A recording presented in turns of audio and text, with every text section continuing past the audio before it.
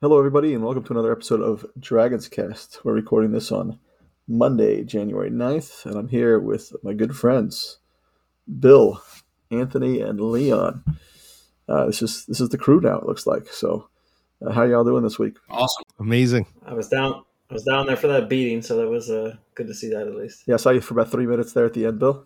For my got waylaid by a 2-year-old trying to get in there, but it was fun. I kind of saw all of that game that I needed to. So we're looking at a 2-game week from the men at Towson, home against Monmouth. Towson appeared to be legitimate D1 competition. Monmouth did not. The big thing, I think, we're going to be talking about these two games so differently, probably because they went differently, but Towson was without their starting point guard and probably their best player. So they're a high-level team. We know that. They were picked number one in the league, I believe. We know there's a ton of talent there, and Timberlake, besides Holden, and Charles Thompson, a house of horrors, as you've mentioned before, Bill. I mean, we never play well down there. I don't know if Coach Biker's ever won at Towson. But given how down Towson was as far as personnel, and that Drexel came in there relatively fresh, were you expecting more, Bill? I mean, I was a little disappointed. I think it was a winnable game with those guys missing.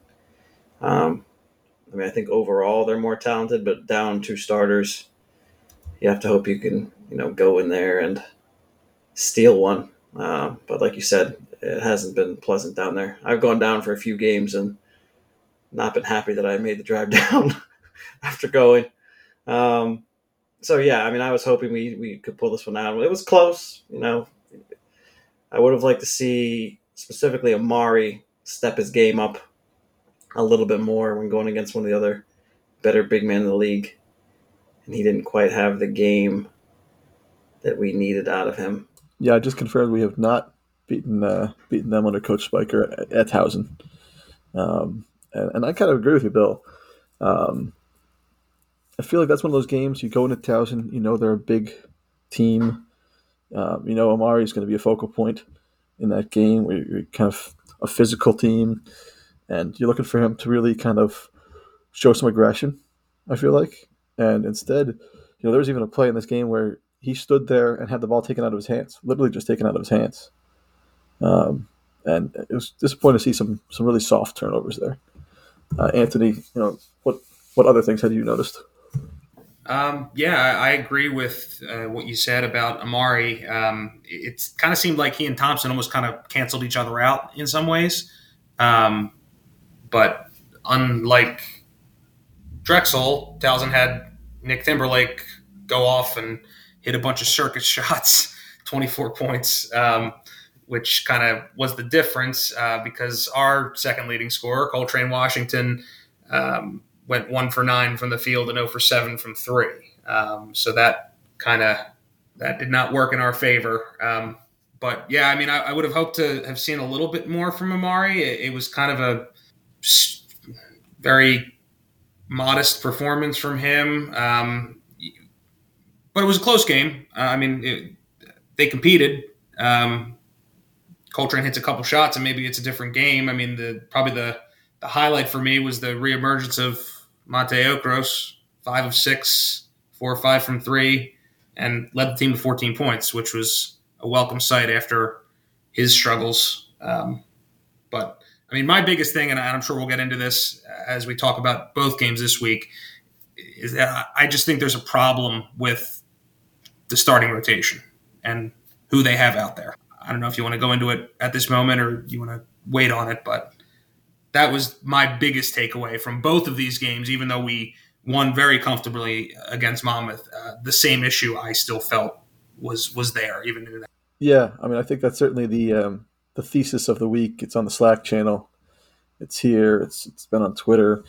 So we'll definitely get talking about that, but I want to make sure Leon's got a chance to contribute. Yeah, no, the Coltrane Washington not showing up. So I only caught part of the game, but what was the Nicholas Timberlake? Who was on him defensively? Was it like, how did he get the chance to put up 24 points? And the other part is, like, I guess I wasn't expecting us to win this game because of the reason that Dan already mentioned, but also because Townsend is definitely a class above probably the CAA teams this year, along with College of Charleston. So I know you thought Bill we'd steal a game over here, but Well, they have two players out there. They've been struggling with their point guard out. He's been out. He was only playing the first 3 games, but I think they've still been struggling a little bit without him. And then you take away, another one of their top players, if not their top player. And I thought we have a chance, to steal one. yeah. I mean, still, we haven't won down there, so it would have still been hard. But if you were going to, this would be the time. I mean, down a couple men, but didn't quite happen. Jason Gibson's their starting point guard. Yeah. And I mean, I think Cam Holden may have had Player of the Year votes. I mean, he's not just their best player; he's a pretty high end player in the CAA. I would say maybe the most likely to go in the next level. So they were missing big pieces for sure. And I mean, who was covering him? I mean, Coltrane was covering him at some points. Bashir Mason could have been covering him. That dude was scoring. I mean, he wasn't even looking at the basket. I swear to God. Some of the shots he hit, Leon, it was like a fadeaway, hand in his face, bank went in. Like some of the shots were just, it's one of those days where everything was falling. He played 37 minutes too. 37 minutes. He pretty much played the entire game. No, that doesn't help. Yeah, you don't want to take him out when he's, just draining ridiculous shots. That's incredible. But Mate Okros, to your point, Anthony, I was glad to see him on the box score for once. In a positive light. Is coming off the bench help him, or what do you guys think helped him the most coming into this game? I mean, for the last 2 games, I mean, Townsend and Monmouth, which we'll talk about in a bit. I mean, he just looked confident to me. I mean, it could be coming off the bench. Maybe it's helping him. But he just got out there, caught the ball, and fired it up immediately. There was no hesitation. There was no thought. Just looked like him playing well when he did, in previous years. So hopefully we can see more of that. I mean, I think with him, it seems to be a confidence issue. It doesn't look like he's got an injury out there. It looks like he's just, sometimes just not ready to shoot the ball. And in this particular game, he was ready. And, was he 4? He was 4 for 5 from 3. I mean, he looked great out there. Hopefully we'll continue to see it. I agree. I mean, he's been coming off the bench now since the LaSalle game. Does that sound right? Or maybe right after that, but it's been almost a month of him coming off the bench. So I'm not necessarily sure it's even that change. It just seemed he was just assertive. He caught the ball, he shot the ball. It was really just, it seemed as simple as that. I know we've talked in the past about the way we like to kind of slow games down tempo wise. I'm wondering if that is even potentially playing a part. Guys like him, maybe they think they have the look, but the way they have been helping their defense is they've been, shortening the game, fewer possessions, not getting up in transition and slowing games down and using the shot clock on offense. So is he hesitant for that reason, not wanting to just put up a shot, even if it looks like a good look because of, a general mandate to slow games down? I don't know. But for whatever reason, these last 2 games, he really turned it on. I mean, I hope it's not the tempo thing. I mean, it could be, though. You might be right. I mean, he has just passed up open looks previously, and in this one, he just seemed to just unleash it. I mean, he's one of, if not the best shooters on the team when he's shooting with confidence. So, I mean, if he gets a little bit of space, let him fire it, no matter where you are on the shot clock. It reminds me a little bit, Red Sox had a pitcher, John Lester, who one season had the most horrendous, all of a sudden out of nowhere, had these horrendous home road splits when he had an ERA of like 1 million at home and was pitching like a Cy Young Award winner on the road.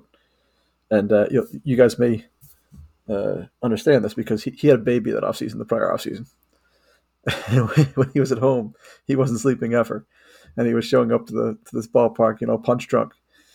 And when he was on the road, he was getting a good night's sleep before the game. And I don't know what's going on with Mate, and I don't think that's his concern, but I don't know what he's doing in the dorms. Are you starting some rumors over here, Danny? Are you saying that Mate has fathered a child? Listen, however many families that man is operating, he's operating 6 to 7 families, I'm sure. But whatever he's doing in the dorms, starting before these 2 last games, let's keep doing that. Is all I'm saying. It's because there may be something mental. He looks like he's fluid right now. He looks like he's in with the offense. He's kind of found his footing again. So that's good news. They made that change, Anthony, coming out of the Seton Hall debacle. So it was the Delaware State game that they started that up. But let's move on. We'll talk about Monmouth for a second. I don't think there's a whole lot to cover here, which is good news. One thing I learned when writing the blog, nobody wants to read about good news. Everybody wants to complain. Yeah, not a lot to talk about with Monmouth. It was a drubbing. They did not get off the team bus. They didn't have to come that far. So 67-35 was the final. Bill, you were at the entirety of that one, unlike me. So you want to talk about it? I mean, they looked bad. I mean, honestly, they didn't shoot the ball well. I mean, 16% from three, 27% from the field. They were turning the ball over left and right. They just looked like a mess. I mean, some of it was defensively, but not all of it.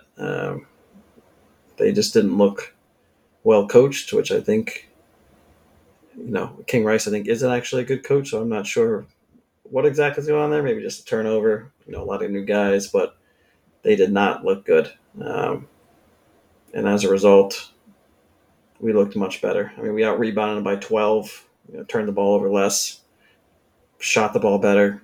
I mean, you're not going to lose many games like that. So, I mean, it's fun to watch a beating once in a while. Got a little boring at the end, but I'm glad we, came away with an easy victory for once. I mean, they play 5 juniors in their 8-man rotation, and all 5 of those guys have been there 3 years. So, I mean, none of them are transfers. They've all been in the program. It's hard to explain. It really is. From a Drexel perspective, felt like everybody had a good day. So that was nice. Train though, still a little bit slow. We saw he's coming off a rough week here. I mean, I think just the one thing with this team is that without any stars, I think Spiker should be a little quicker to switch up the minutes. Like, Train is clearly struggling. I know he's our second best player, but even if it's Odin or House or anyone, Justin Moore, if you're struggling, pull him and try someone else. We have depth. There's not really that much difference between some of the starters and some of the backups. I mean, outside of Amari, I think you could, play the hot hand a little bit. You're in a little bit of a slump. Try someone else. We've got guys. He's playing. I mean, even in the Townsend game, what did he play? 12 guys. I mean, he's playing almost the whole team. We got all the walk-ons in Monmouth, so it's hard. That's a number I didn't want to count up how many players in the game, but we have a lot of depth and not a lot of stars. So I think you can go a little bit more, change up the rotation when some players are struggling. All right, so let's talk about the starting 5, because I know that's what we want, where we want to hit. I did some math earlier today. Listen, I do say this: the floor is kind of higher than it once was. We've played a bunch of bad teams this year. We've kind of handled them all. I did think going into the Monmouth game, I think about on Twitter, like, we had been the 2 games we played earlier in the season against CA opponents that were bad opponents. Elon and William and Mary were much more competitive than I thought they should have been at home. And that Monmouth, when they came in, we kind of needed to make it a non-competitive game. And I was happy to see it happen. But we kind of know this team is winning the games it should win against that lower tier competition. To the credit of the coaching staff, like, we out-talent them, and our starting 5 knows each other well enough that they're going to handle bad teams. But when I looked at what happens when we play not even a good team, but a respectable team, anybody in the top 200 in KenPom, which is not like it's an arbitrary cutoff, but it's a pretty, are you remarkably decent? The best team we played is Seton Hall. It's not great anyway. So top 200, which is ODU, Penn, Florida Gulf Coast, Indiana State, Temple, Princeton, Seton Hall, and Towson. Pretty representative of a decent CA team, call it. First 5 minutes of the game, we're being outscored 37-58. If you take out the ODU game, and Leon knows that I love to do that, we'll cherry pick here for a minute. It goes down to 27-50. And that's over 35 minutes. If you include the ODU game, we'll get the full sample size. 37 points. That's over 40 minutes. A full game is 40 minutes. That's telling me in the first 5 minutes of these games, you're averaging 37 points a game for a full game. That's a problem. And when you read, Leon, I think you sent out the Luke House article that was on College of City Basketball Love today. And Spiker went to him and said, we need a spark in the starting lineup when he made that change from Mate to House. I agree that Luke House can be a spark guy. He's a high energy guy. But to me, that's the coaching staff saying, hey, we have a player who is not playing up to what we were hoping from. We're going to try to make a personnel change. When I think they might be better off looking in a mirror and saying, hey, we may have a system problem with the start of our game. With, when they did Mate for House, it was a like for like. They took out a shooter, they put in a shooter. They didn't really mix up what they were doing. They merely hoped that a different tool would have just be more effective. And I think that they need to mix up what they're doing if they want to win games against competitive teams, because you can't keep putting yourselves in this hole. I'll say this, the four most recent games on that list: Temple, Princeton, Seton Hall, and Towson. They combined in that 20-minute stretch, those four games, they scored 10 points. That's a half of basketball. They've scored 10 points as a team. And that's the four most recent games. So I don't think the switch is what did it. Although Luke House was only in there for the Towson game. We had 1 point after 5 minutes at Towson. It's not working. It's not a like-for-like switch. It's not an individual player. It's when we play good competition, we are getting off to horrendous starts. And I think they've got to acknowledge that it may be a systemic issue, and we got to mix it up. So what do you think, what do each of you think is the change, I guess, that you would do? I mean, for me, I would probably not start House, and I would instead play one of a number of guys. I mean, I think you could play Bergens. I would say Yame Butler, but he clearly is not well liked for minutes, so maybe not him. Even go Kobe. I just think you need someone who does something a little different than Coltrane and Oden. Not saying they're the same players as House. I mean, they all bring a little something different, but their primary threat is as 3-point shooters. And I think when you just have three of those guys out there, it's a little too stagnant, and you're forcing Justin Moore to do way more than he should be doing at this point in his career. So, yeah, that's what I would do. I couldn't agree more with you, Bill. Pretty much to the letter, I agree with what you said. House, Oden, Coltrane, and Mate, they all do the same thing. They shoot jumpers. Their handles are not quite what you want for somebody to take the ball to the basket with any consistency. Not to suggest that they can't do it. It's just not necessarily their strongest suit. And I could see it in the Monmouth game, even though we won that game, almost doubled them up. When three of those four players were on the court at the same time, the offense just grinds to a halt. And when a guy like Kobe McGee is in the game, even just his presence as somebody who can be a bit more of a slasher, get closer to the rim, take the ball at the basket, it just opens things up, and the offense just seemed to run so much more smoothly. I think Yame could be another person like Kobe in that mix, but like you said, Bill, he must have insulted one of Spiker's family members or something. It's mind-boggling to me that he just doesn't play. He played 1 minute against Towson and 4 against Monmouth. Frankly, and maybe I was reading too much into it, he looked defeated a little bit during the Monmouth game when he was on the court.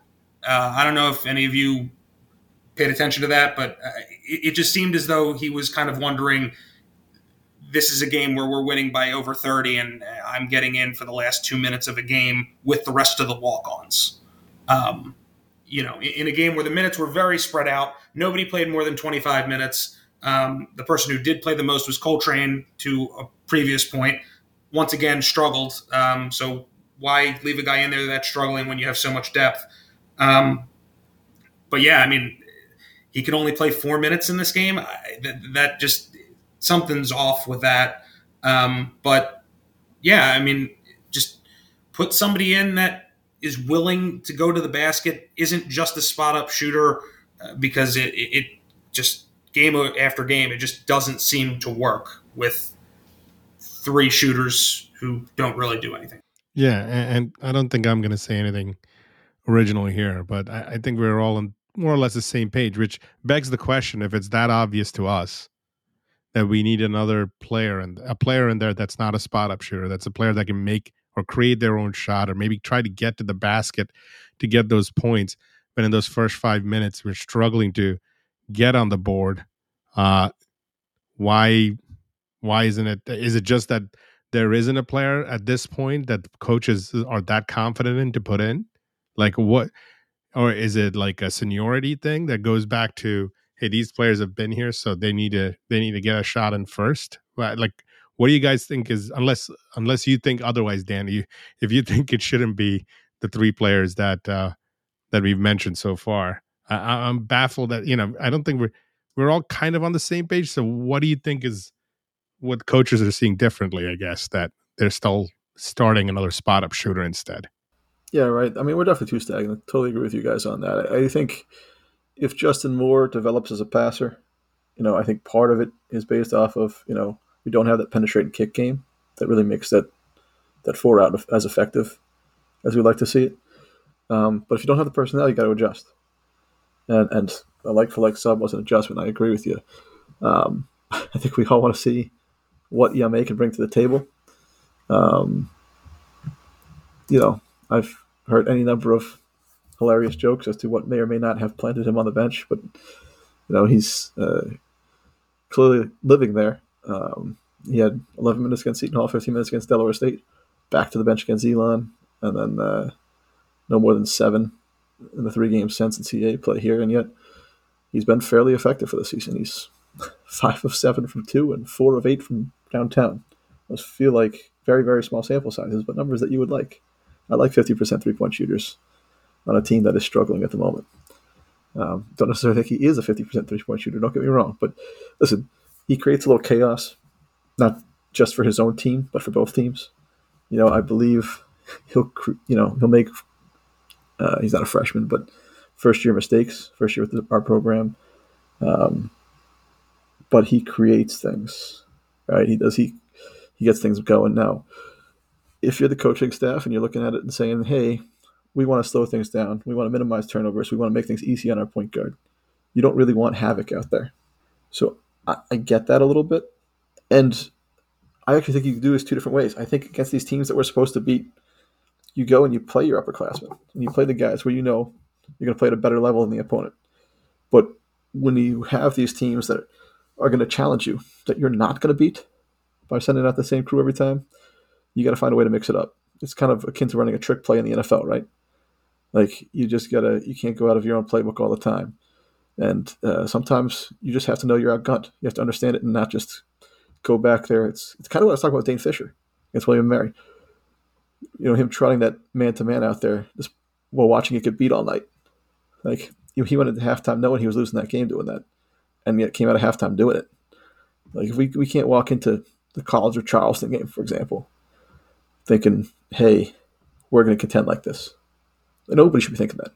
You have to throw some kind of wrench in. You have to surprise them. And we have the personnel to do it. Somebody on the Slack channel made a great point. It was actually something that I'd come to my mind too when Coach Jennings was on the podcast. He talked about at Army, knowing that they didn't have the best starting 5 in the Patriot League. Their starting 5 was not going to beat the other starting 5s, but knowing that they had 10 guys who could run. And just using their bench and really running. I don't necessarily think you're going to run with this team because you have a young point guard and you're trying to ease him in, but you've got to find a way to use your personnel to extend things out a little bit and change things and give different looks. Totally with you guys on that. I don't really care how they do it, to be honest with you. It's going to be messy. There are going to be times we complain about it, but I'd rather have that and the opportunity to see something happen than know that I'm going in with a losing strategy. And that's my take. I mean, and also, Dan, there's no one on this roster that has been out there and you're thinking, it's a disaster that they're out there. I feel like everyone who comes out on the court has contributed in some way, even if Terrence Butler, who we didn't even think was going to see the court much, has come out and given you some solid minutes. I mean, hasn't been spectacular, but you're not worried about him even being out there or anyone really. So why they're so hesitant to mix it up a little bit more when you have all of these guys who can play is just throwing me off. I mean, and like I said, the Yame thing is just confusing. I mean, you're up 20, 25 points. Why aren't we put him in the game? Let's see what happens. I mean, it's been positive every time. And Anthony, I think I noticed it too. He didn't seem to be playing with as much energy, probably because the game's already over. I think in other circumstances, maybe he's been thrown in where, the game was still more on the line and he was out there proving himself. This is just like, here's some garbage minutes. Maybe he just couldn't, muster up the same amount of energy for that type of game. But yeah, I'd like to see them just, like I said, keep going to the group here. Like when one guy's struggling, throw in the next guy. Like Coltrane's did 2 games in a row. He's played a lot of minutes, struggled a lot. Throw in Bergens more. That's where, though, I think if you're Yame, you got to understand the message the coaches are sending by playing Luke House over and over again. They're saying culture is important here, effort is important here, and if you're going to go in and hot dog, right, you're not going to fight for more minutes. Like if he goes into that game and takes it super seriously, even though he's going to send a message to the coaching staff that he wants to be out there. And when you kind of go in there and kind of take your minutes for granted, when he's playing 6 minutes, like you can't. You go in there and show that you got a head on your shoulders, I think, and part of that's on the player too. You got to understand what your coaching staff's asking for. I mean, to his defense, in every other game he's played in, I felt like he came in and instantly brought energy and some excitement to what he did. It was just this one in particular. You could just see, like, I mean, it's hard to have a sense of urgency when you're up, 30 points. But his body language was poor. I mean, his body language was poor, and like you guys are saying, culture matters. Effort outside of even games, effort in practice matters. I mean, if he's dogging it on in practice, and some guys are like that. Some guys aren't great practicers and, just great when the lights turn on. But, at our level in college basketball, I don't think you can kind of get by on that. But I wasn't even talking about practice. I was talking about the game. I wasn't talking about practice. I was talking about the game. He was dogging it in the game, not practice. So, yeah, I mean, you do. You have to question if he's going to dog it in the game, what the practice looks like, right? I mean, you do. Back for a minute to the system or the lineups. It seems like Spiker wants to play this kind of positionless basketball, all shooters. Even R5 is playing at the elbow type offense, and maybe I'm just a little bit more old school about it. Just kind of in the way I think about how basketball is played generally. I mean, is it a fear of changing what they've kind of, I guess, coached up, or is it a stubbornness? Because I look at the NBA, and yeah, if you want to shoot a ton of threes and win in the NBA, if you have Steph Curry and Klay Thompson and the best shooters who have ever lived, then yeah, it's going to be a very successful strategy. If you're Villanova and you have a similar roster construction, yeah, you'll win a national championship. If you don't have those guys, doesn't take it to the rim, draw a foul, get the other guy in foul trouble, hit your free throws, hit makeable shots, threes when you have them, as opposed to just having everybody playing a 5-out offense. I mean, I don't know. Maybe I'm a little too old school on it, but I do think, especially at our level, we don't necessarily need to abandon what has always kind of been successful in basketball just to shoot a bunch of threes and hopefully make enough of them to win. No, I think there is some truth to that, Anthony, because it's almost like you're forcing people to play a little out of their comfort zone sometimes. Some of these guys are better at certain things. I'd like to see Amari under the hoop more. I'd like to even see Lamar Odom maybe develop some sort of inside game. That's I think everybody kind of floating on the outside hope and kind of doing this positionless basketball works if you have a lot of great talent. But for a mid-major like us, where we have players that are very good at certain elements of the game, you got to lean into them. You can't just abandon that and try to play a system that is more, I guess, everybody does everything kind of thing. And if everybody was doing everything and everybody was driving to the basket, it'd be one thing. But everybody's kind of just hope. I think we're just hoping for better shooting in general, I guess, from the 3-point line. I mean, I think when you run through an offense and you don't get a good shot off, and then you've got 10 seconds left in the shot clock, 7 seconds left in the shot clock, and you've got 3 guys who really can't get their own shot. Now your only option is give it to Justin Moore and hope he can do something. And he's either, it's had mixed results. He can get to the hoop sometimes. Sometimes he's lofting up a shot that he shouldn't be lofting up, but sometimes there's no other option. He's the only guy on the court who can go get that shot. So I think what you do is when you have someone else who could drive, like Yame or even, Bergens or even Kobe a little bit. You can have someone else out there who can do something. Like Kobe can cut to the hoop, and maybe you get a layup out of that late in the shot clock. So I just think that's one of the main problems for me is like late in the shot clock, there's just nowhere to go. I mean, you can give it to Amari, but if a big man's double teamed, it's a little harder for him to get the shot off within that time period than it is for a guard who can just go get their shot. So to me, that's really where the main issue lies. And there's a lot of times where we run the shot clock down way too far, in my opinion, when we have all those shooters out there. So that's where I think you really see the issue. All right, let's wrap it up there. I think there's a lot of to be continued here and we'll see if there's any changes. Coming up on the slate for the men this week, we're going to have at Stony Brook and at Northeastern. It's the kind of weird CAA Northeast swing where you don't do Stony Brook and Hofstra on the same trip because that would make sense. So Stony Brook and Northeastern will be this one.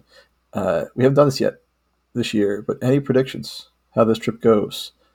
I've been going to Bill a lot last night because he's in the top left of my screen, but we'll go the other way. Leon, road games, but against bad teams. Well, I think we have to go 2-0 against these bad teams. We need to win these games. We're not going to be able to, as the Townsend laws kind of prove, we're not going to be able to win the tough games yet. We need to kind of turn the corner on figuring out who our starting 5 is and our consistent scorers are. So I think we need to go 2-0. So I'll remain hopeful. All right, Anthony? Yeah, I would agree. I think, Dan, you made a point earlier that we're beating the teams we need to beat.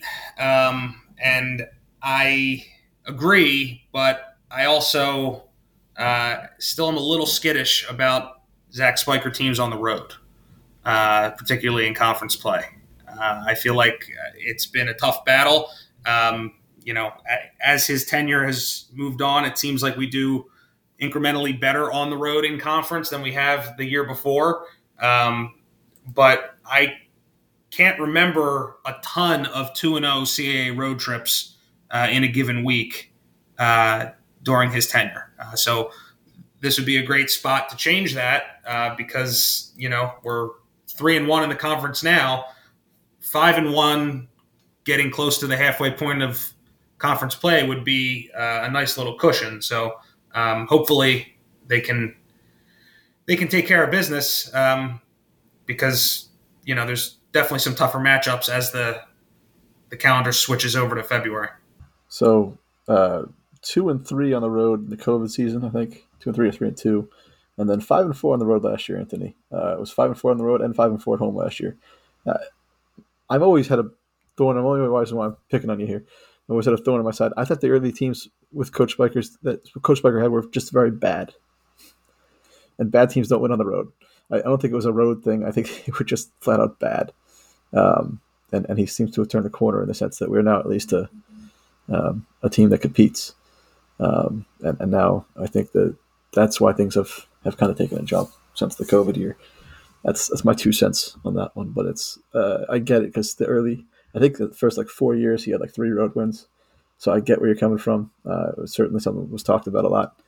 I know nobody needs to remind Coach of that, of his record back then, because I think he knows it. I think he's got it probably tattooed somewhere. But I think they're on the verge of getting out of that. Don't worry, I'll be a pessimist in a minute. Bill, what's up with you? What do you think? I mean, I'd like to see them go 2-0, but for some reason I'm thinking we'll probably come home 1-1. If you come back 0-2, that's bad. I mean, just as far as the teams you're playing, I don't think either one of these teams is particularly good. but they both have 2 wins in conference so far. So they're not, as bad as Elon or Monmouth at this point, I think. So we'll see what happens, but I don't know why I'm leaning more towards a 1-1, even though I really hope we come back 2-0 because I think we should. I don't know what you guys did to Bill, but I don't understand this pessimist or realistic Bill over here. He's usually the most optimistic on the Drexel program. He'll have the ladies running the table in the next segment, so don't worry about it. You know, Nate. I'll take 1-1. I'm going to join. I think you're spot on, Bill. And I think it'll be weird or something like that. I could see us, Stony Brook's the game we should win. But I could see us going to Stony Brook and losing, and then going to Boston and somehow winning. This is going to be a wonky trip. I feel like 1-1 is going to be unsatisfying, but at the same time, I will take it. It's a road swing in the CAA. You go 500. You don't complain too much, even against kind of poorer competition. Both these teams are poor, but neither one of them is that bottom of 3 segment that is really atrocious. That Elon, Monmouth, Hampton, those are the guys who are really, really bad. I still think both of these teams at least have, shown the ability to win games. To your point, 2 wins in conference for both of them right now. And Stony Brook's, it was a road sweep. They went to Northeastern and Monmouth in their Northeast swing and beat them both on the road. So I'm not looking past them at all. But certainly you'd like to be 2-0. If you want to prove yourself as a contender in the CAA, you need to be 2-0. So we'll see. They have beaten the teams they can beat. But I kind of put both these games kind of where I put the LaSalle game. Very, very winnable, but I think it's going to be harder than it looks. They pulled it off against LaSalle. We'll see how these two go. So that's going to be a good week of basketball. That's Thursday and Saturday. I believe, by the way, the Stony Brook game is national TV. I think that is, I'll check it for you, but I believe that's CBS Sportsnet. So check that one out. See your local listings. Try to have the bartender find CBS Sportsnet. Good luck. That takes us to the women. All right, everybody. You can put aside complaining about the starting 5 and talk about how we should only play the starting 5. The women had an okay week. They had what, by my math, are the second and third best teams behind themselves in the CAA come to the deck. That was Delaware and Stony Brook, and the only team that really can enter the conversation with those two, I think, is Northeastern this year. The Stony Brook and Delaware come to the deck, and Keshana Washington and company told them where to go. They showed them the exit sign. It was double-digit wins across the board, handling Delaware on NBC Sports Philadelphia, good regional coverage, 73-57, and then letdown spot, big game against Stony Brook, non-competitive game, 81-64 was your final. Anthony, you're kind of our guru here. Why don't you walk us through this week? Yeah, I remember last week when we met, Dan, you said that this is a big week, and Delaware and Stony Brook were the two the stiffest competition for the women. And if that's the case, then this week tells us that we're going to absolutely run roughshod through this conference because Delaware did not look nearly as good as I thought they were going to look. And, as you said, that Stony Brook game, it was close for a quarter, 20-20 after a quarter. And in the second and third quarters, we blitzed them. It was 70-40 before they turned on some press that we struggled with a little bit in the fourth quarter. And they actually cut the deficit in half, to their credit, from 30 to about 16 or so. And that was about where it ended. But, just dominant performances. Keshana is her usual great self, 30 and 27. But I got to particularly mention Mara Hendrickson, who is rewriting record books after a 14-assist game on Sunday against Towson to set a Drexel record. She followed that up with 13 on Friday against Delaware, and then 11 more against Stony Brook on Sunday. So if she's going to average double-digit assists for the conference season, we're probably going to be seeing point totals in the mid to high 70s, low 80s for most of the time. In fact, the 13-assist game against Delaware, she was on 13 with about 7 or 8 minutes left in the game and actually got removed from the game. Otherwise, she probably could have gone for her own record. And I'm not certain what the NCAA single game record is. I watched something where they were talking about her performance on Sunday against Towson 2 Sundays ago, and they mentioned something about 15 being the NCAA record.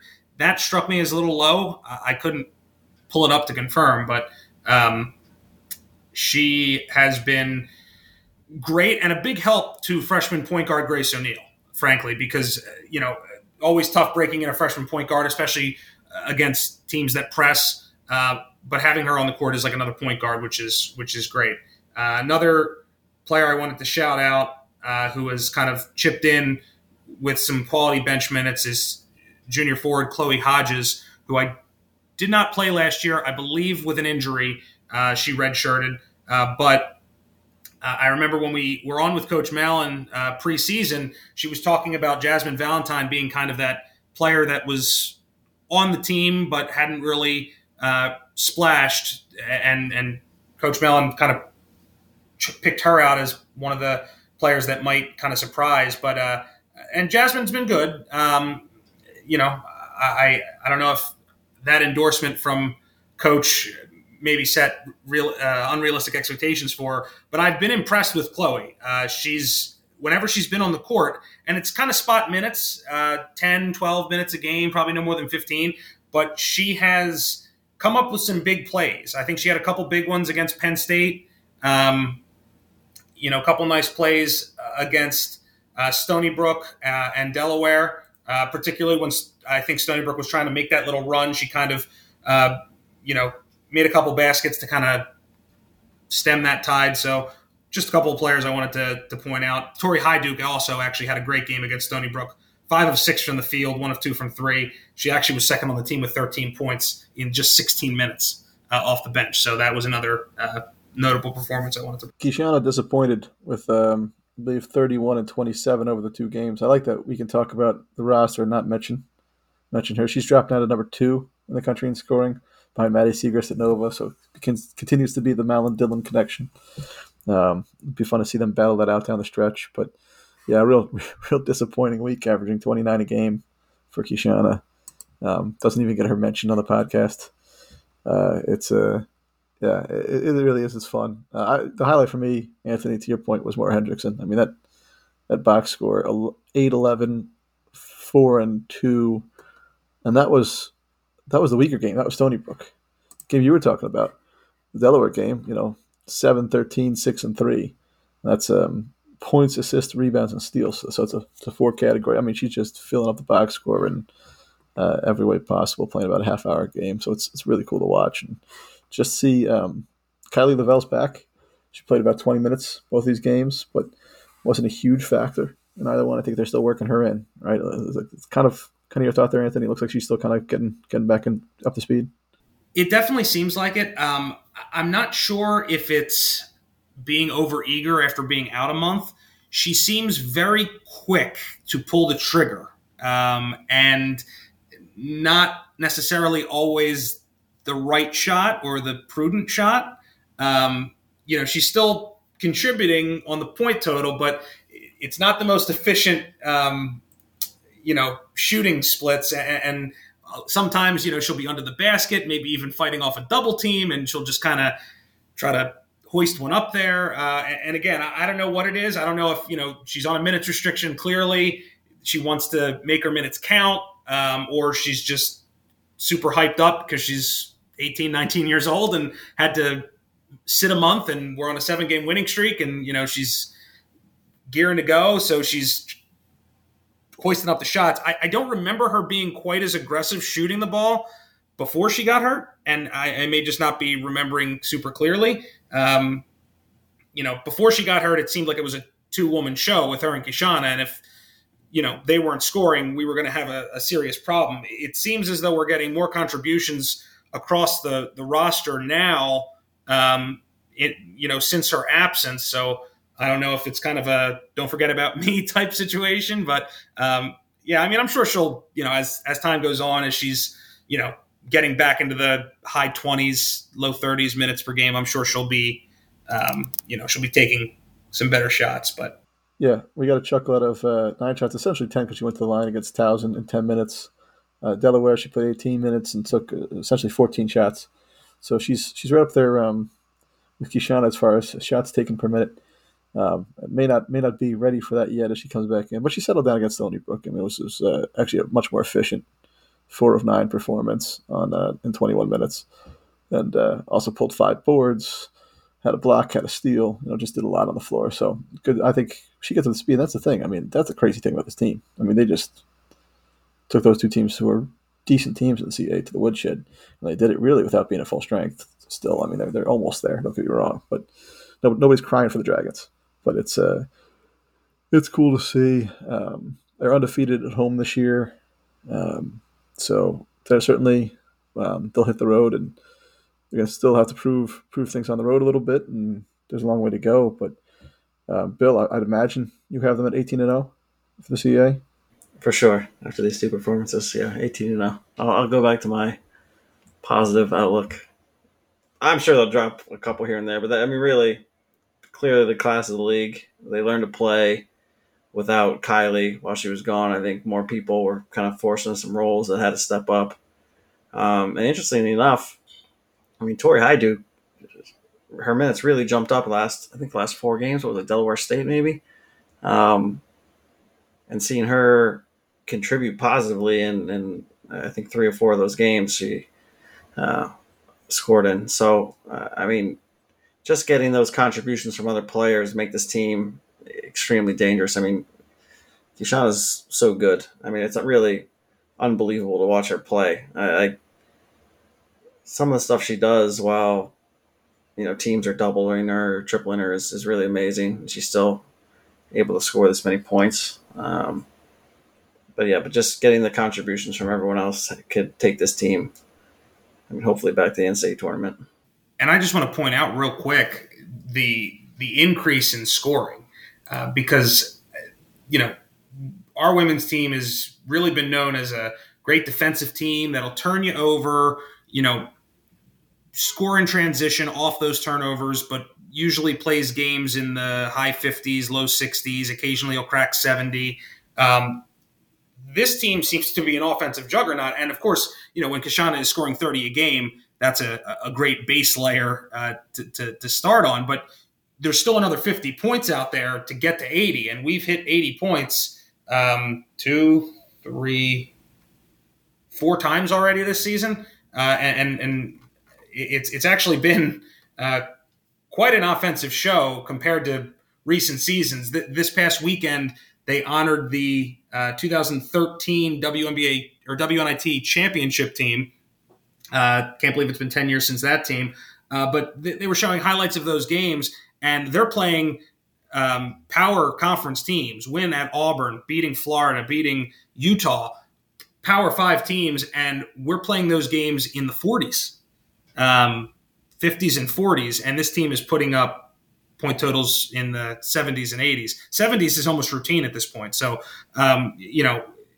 it's far from a one-woman show because even with 30 points a game, we still have to score another 40 points. So it's been a team effort, but the offense has really turned it on. I'll say the last 2 games they didn't break 70 were Delaware State and Dartmouth, and I think both those games they were kind of coasting at the finish. So, I mean, yeah, it's Amy Mallon, Coach Mallon said that their aspirations are bigger this year. They want to not just get to the tournament, but be competitive there, and scoring at a high level is part of that.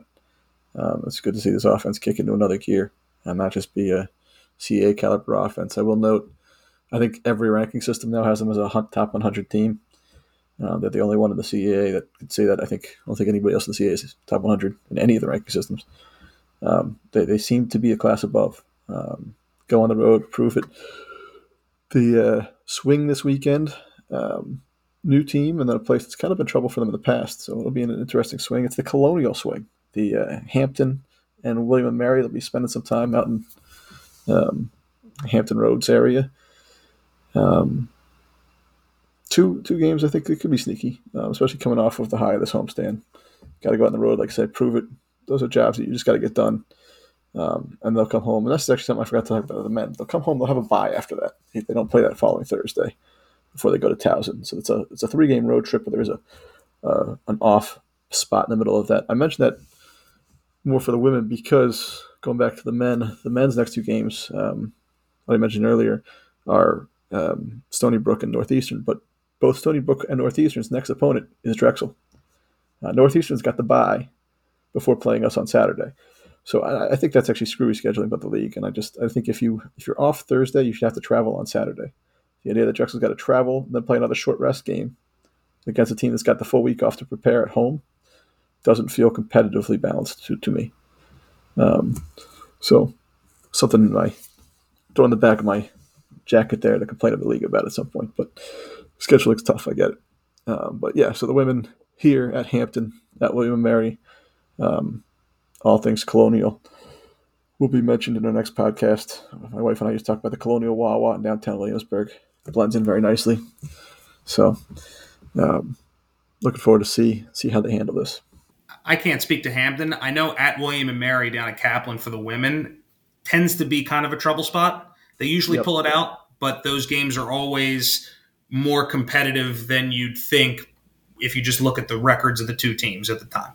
I think it was either last year or the year before. It was at least one overtime, if not two, down there at William & Mary. I believe we pulled it out, if I recall, but that's always kind of a tough spot for us. So, in the middle of a 3-game road trip, definitely one to watch. Yeah, the Tribe not good this year. They're 1-2 in league play right now. They did just beat Charleston. They put up 81 points in that game. We know they can score, and sometimes with teams that can score, usually in the past, because our ladies tended to play in lower scoring games, if they gave up points, it was a problem. So we'll see if maybe the offense this year can keep them clear. But they'll come out and they're gonna try to run it with us, I think. We'll see how that goes. They are on the road to Towson before they host us, so they've got a not particularly fun weekend for themselves in store as well. So that'll take it, about wrap it up here. Looking forward there. We do have one segment, which I will not miss in this podcast, which I did last. And I know everybody's excited about it. I know everybody's looking forward. Cue it. We have the good, the bad, and the ugly to take us out. Let's have the founder, Leon. Give us a good, bad, and ugly. Mate Okros, right? You got to give him the good. That's the one at least that's glaringly good. So I'll go with Mate Okros for the good. The bad and ugly, I think for the men's at least, we need to figure out what are the gap. We got to kind of fill the gap over here when it comes to scoring in those first 5 minutes. And we knew that. I think to a certain, we had that feeling. But once you ran the numbers and you messaged us earlier, Dan, it was more obvious that we need that spark. And I don't know if that spark is Luke House, as Spiker is hoping it for it to be, I guess. All right, Bill, what you got? I guess I'll go with the good. Is the beating of Monmouth. But at the same time, I'll also call that the ugly, because just watching Monmouth play was pretty ugly. So that'll cover both of those there. That sounds like some kind of National Historic Site. This is where the beating of Monmouth occurred. Yeah, put up a plaque somewhere in the deck. But and the bad, I guess, just dropping that game to Towson. I mean, these are all pretty basic stuff, but I mean, just I feel like that, like I said, that's a winnable game. Would have been nice to get that win over a quality opponent in a building we haven't won at in a while, when they're a little, when they're down a couple guys. So I'll go that as the bad. I will give some love to Okros too. I probably would have gone with that, Leon, if you didn't, because we have been, harping on him a little bit on this podcast, and I think we all would just want to see him play to this level where we know he can play.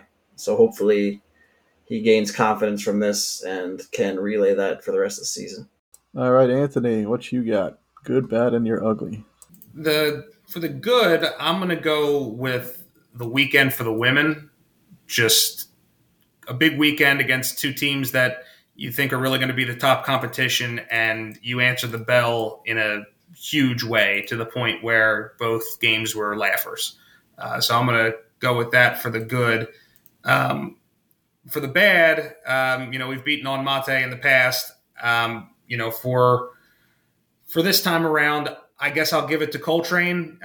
Just a rough week for him. I'm not taking anything away for him, but he made 2 of 18 shots across 2 games, which is a pretty poor percentage there.